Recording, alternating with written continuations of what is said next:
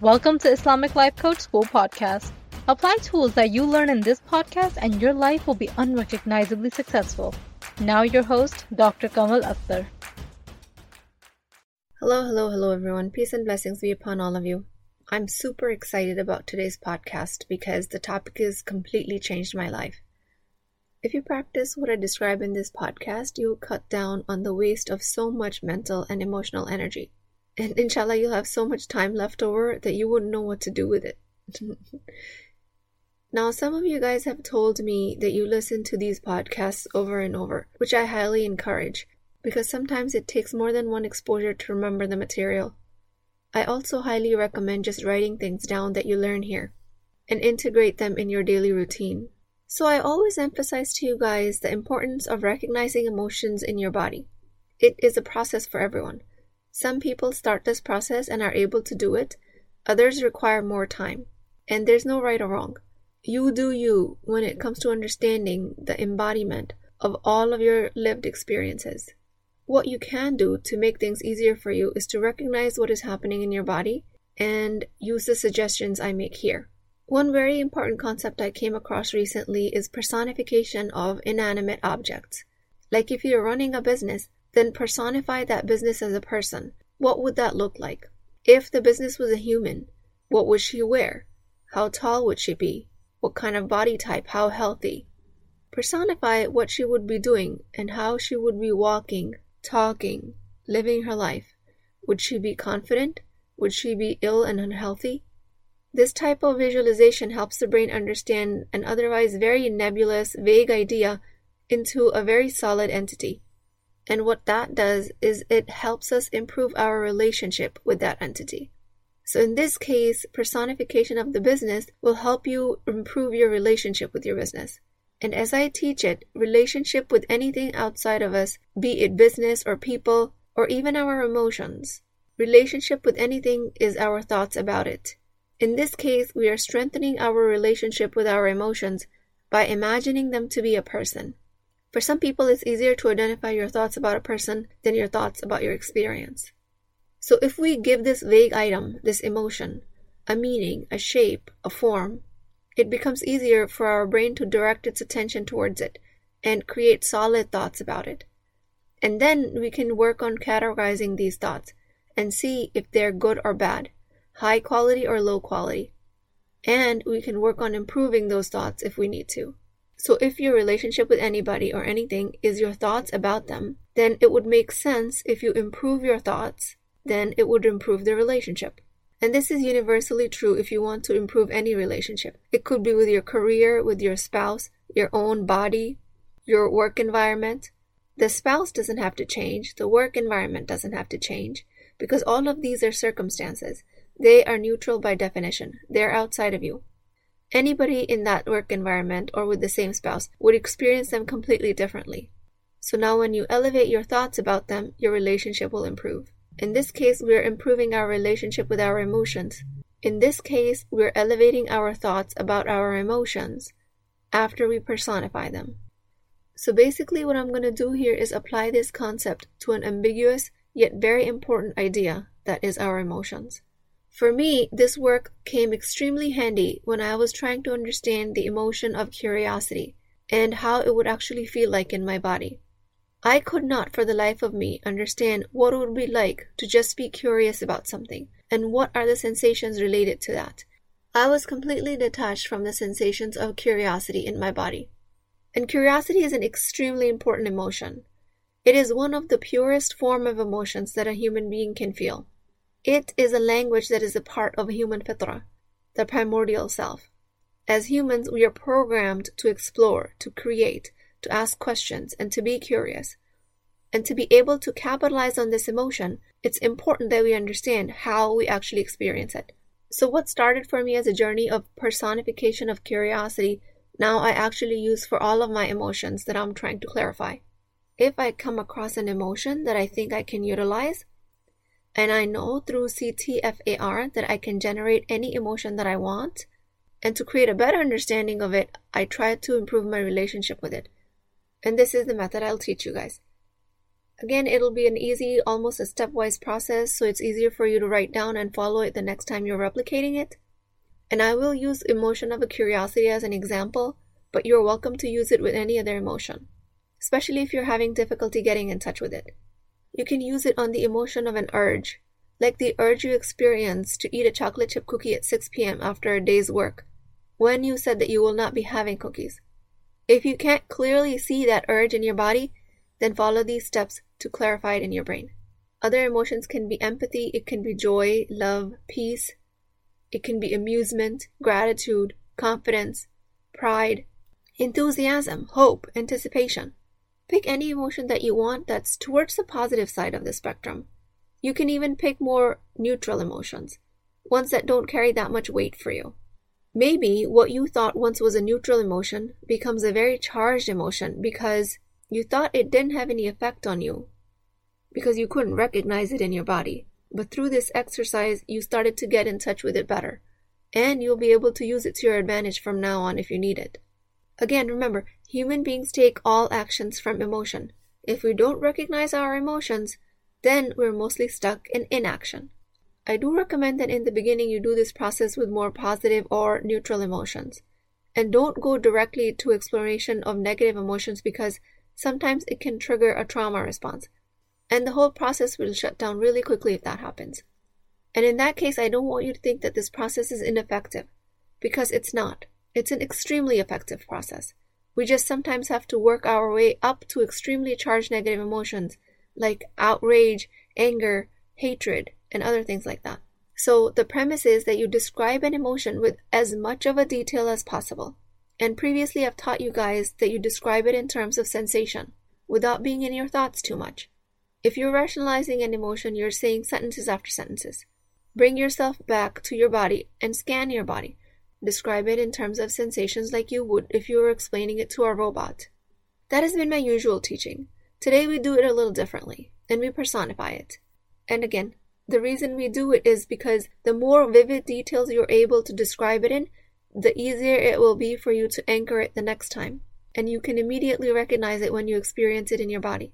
So, for the example of curiosity, it came to my attention that I was not very well in touch with this emotion because I kept getting confused. My brain would immediately go to, I don't know the answer. And it seemed like a solid fact to me. I don't know is a thought. It's not a fact. So in order for me to step out of this confusion and go into curiosity, I had to invite curiosity in and embody it. Otherwise, I would have no hope of discovering answers. So the first step of this process is to ask yourself, what is the emotion that I'm trying to get in touch with? Which emotion will help me in this situation? It could be humor, inspiration, wonderment. After you identify what emotion you want to personify, the next step is to start asking yourself these questions. What would this emotion look like if it was a person? When I asked this question about curiosity, immediately I started to feel spacious in my body. What is the gender? What's the height? What's the body type? What's the personality type? For me, the answer was that curiosity is a bubbly little girl. Then ask yourself, how would this emotion carry herself if she was a human being? For me, curiosity was always asking questions. She is always inquisitive. Her most commonly used language is why, how, what, and the like. She is this proud little girl that never ages, and with every question of curiosity she asks, her innocence grows. So at this point, I started to see this curiosity as a person clearly. And if I had to give it a face, my brain said curiosity looks exactly like my daughter. Never gets tired of asking questions. Doesn't get bothered if the answer takes a long time to come or doesn't come at all. She's not disappointed if she doesn't get the right answer or she gets the answer she wasn't expecting. This curiosity is open to learning just for the sake of learning and doesn't get bothered if no answer comes. To her, the process of curiosity is more enjoyable than the answer to the question. So to me, curiosity is this bubbly little girl who is just curious for the sake of it. It is not attached to the answers or outcomes. It carries no motives or agenda other than asking the question. That in itself was a fascinating discovery for me because I was bogging myself down trying to find the right answer, and when I couldn't find the answer, I was constantly indulging in confusion that I don't know and I need more information. Then I would consume more courses, videos, and the like, when the answer was really in front of me. I could just let the process unfold and the answer will reveal itself. Now, this might sound woo-woo to some of you, but it's only because our rational brain is overfed and overactive. Rationality lives in the opposite part of the brain than curiosity. The rational brain doesn't want to wait for answers. It wants them now. Ironically, when we think that our rational brain is the smartest part about us, it cannot create curiosity. Because everything created at one point was new. It had to be discovered. There was no previous evidence of its existence. I always give an example of a chair because it's simple. Who thought of a chair and to put it on 4 legs? Who thought that it should be able to swivel around and have lumbar support? Who thought that it should have wheels for us to easily move it around? Someone who was curious and wanted to create something that wasn't there. Rational mind is good to give you rational answers like 2 + 2 = 4. It will give you answers that have already been discovered before. Curiosity will give you creative answers, like the swivel chair on wheels. It is so much fun and comfortable to sit on. Interestingly enough, this is the exact process that occurs when we activate our right side of the brain, which is the more creative side. If we attempt too hard to find an answer, we end up activating the left side, or the rational side of the brain. The right side, or the creative side of the brain, presents answer to you in a more piecemeal fashion, which is less predictable. If we're used to getting immediate answers, this process can be extremely uncomfortable, especially for the hyperlogical side of us. Okay, so this was a little bit of a neurobiological explanation. Now back to the personification. This was just a method behind the madness, if you will. So when I started to clearly see that this little girl, in her pure essence, is my curiosity, she is in complete exploration mode because she just can't contain her curiosity. I started to experience it better in my body. Then it occurred that curiosity to me feels like cool flickers of blue light inside of my head. And it's spacious like the universe, and it's flickering like fireflies. This made me realize that curiosity is more inherently rewarding and pleasurable than the answer ever could be, which led me to directly enjoy the process of being curious. Then I started to make a spacious house in my brain for this curiosity to live in. I mean, if it is as big as the universe, it's going to need a big house. This house is big and bright and clean and comfortable and cozy, and it's welcoming. And this little girl, the curiosity, finds it extremely welcoming. It finds my body extremely hospitable and gracious. If you don't have a daughter or children, then don't be confused about the process. You can use somebody else. You can utilize this process using any movie character or any person that you have a positive attachment with. And you're welcome to borrow my description if you like. You can use your son as a description. Maybe he's always turning rocks, catching bugs, getting himself muddy right after taking a shower. Maybe your curiosity is best personified with his image. Or a cartoon. Maybe it's a non-human object altogether.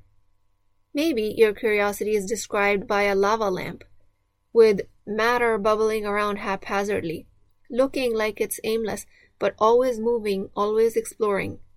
Or it's like an Etch-a-Sketch artist, spending hours and hours moving around the dials, creating a masterpiece just for the sake of it, just for it to be scrambled away in one shake. The artist is interested in the process of making the picture, just like curiosity is interested in the process of exploring. The artist is not interested in preserving the result. Curiosity personified is interested in asking questions for the sake of asking questions, not for the sake of getting answers. It's kind of like going on a long drive just to enjoy the scenery and to drive around for the purpose of driving, without having a destination in mind. When you detach yourself from the destination, that's when curiosity can really blossom. When you're not interested in figuring out the answer is when, ironically, the answer reveals itself. I know it's counterintuitive, but that's exactly how it works. You think curiosity is about finding a right answer. It's not. It's about letting the answer reveal itself. It happens because just through the process of pure creativity, you go into a state of flow. And the left side of the brain that constantly bogs us down with perpetual mind chatter quiets down. So then we can hear the voice of our intuition and inherent wisdom. When you experience curiosity in its full spectrum in your body, in which case sometimes the answer comes to you right away, and sometimes it comes 5 minutes later, or an hour later, or a week later in the shower. When you're too attached to finding the answer, you're always judging your inability to get the answer. And this judgment is the prime example of the monkey mind. This vivid description I provided here serves as an anchor every time I'm trying to tap into curiosity. I don't have to do this process all over again. My brain has a memory of what the sensation of curiosity was in the body from my previous experience, and I can quickly tap into it as a resource to fuel my creativity whenever I need it. I use this method while I paint. I use it while I create new programs and workshops for my coaching. Because what I provide at Islamic Life Coach School has never been done before. I'm creating a composite of science and medicine, positive psychology, spirituality, neuroscience, and traditional Islamic teachings. It is a totally unique and life-changing technique, and my rational mind could never get me there, because it's not something that's been done before. I mean, don't get me wrong, I love my rational mind. I need it to get me answers to basic questions. It makes my life super easy, but it does not have all the answers. I use this method of curiosity to even treat patients in the hospital when they're sick and medical explanation just won't give an answer. Curiosity is highly encouraged in Islam in the seeking of knowledge. There are multiple narrations of a hadith where this process is heavily emphasized. Quran heavily emphasizes the need for intellectual investigation, using your heart, your core, your qalb. I love curiosity. It is my best friend. I love using it, and I love having it as an anchor in my body. So just as a side note, by anchoring I mean easily recognizing the sensations of an emotion in the body. When you're able to anchor something, you're able to save yourself a lot of time next time you need it. Maybe you need to do it once and practice it a few times, but once you can access it, it becomes easy for you to get answers instead of spinning in confusion and wasting time. If you're trying to take action and you don't know why you're unable to, try and personify the emotion that you think will help you in this situation. Chances are you're just not in touch with it. Go through each useful emotion that you can think of, that you want to capitalize on, and start to personify it. Give it characteristics and details, and be creative with the process. Don't hold back. Don't worry about being right or wrong. There is no right answer. Whatever answer comes to you is the right answer. Describe it just the way it comes to you, and don't second guess your answers. It might look like I'm asking you to do a lot of work in the front end when you're creating this, but it will save you time when you're trying to access this information the next time and for the rest of your life. To me, curiosity as it applies to my life is a type of ibadah.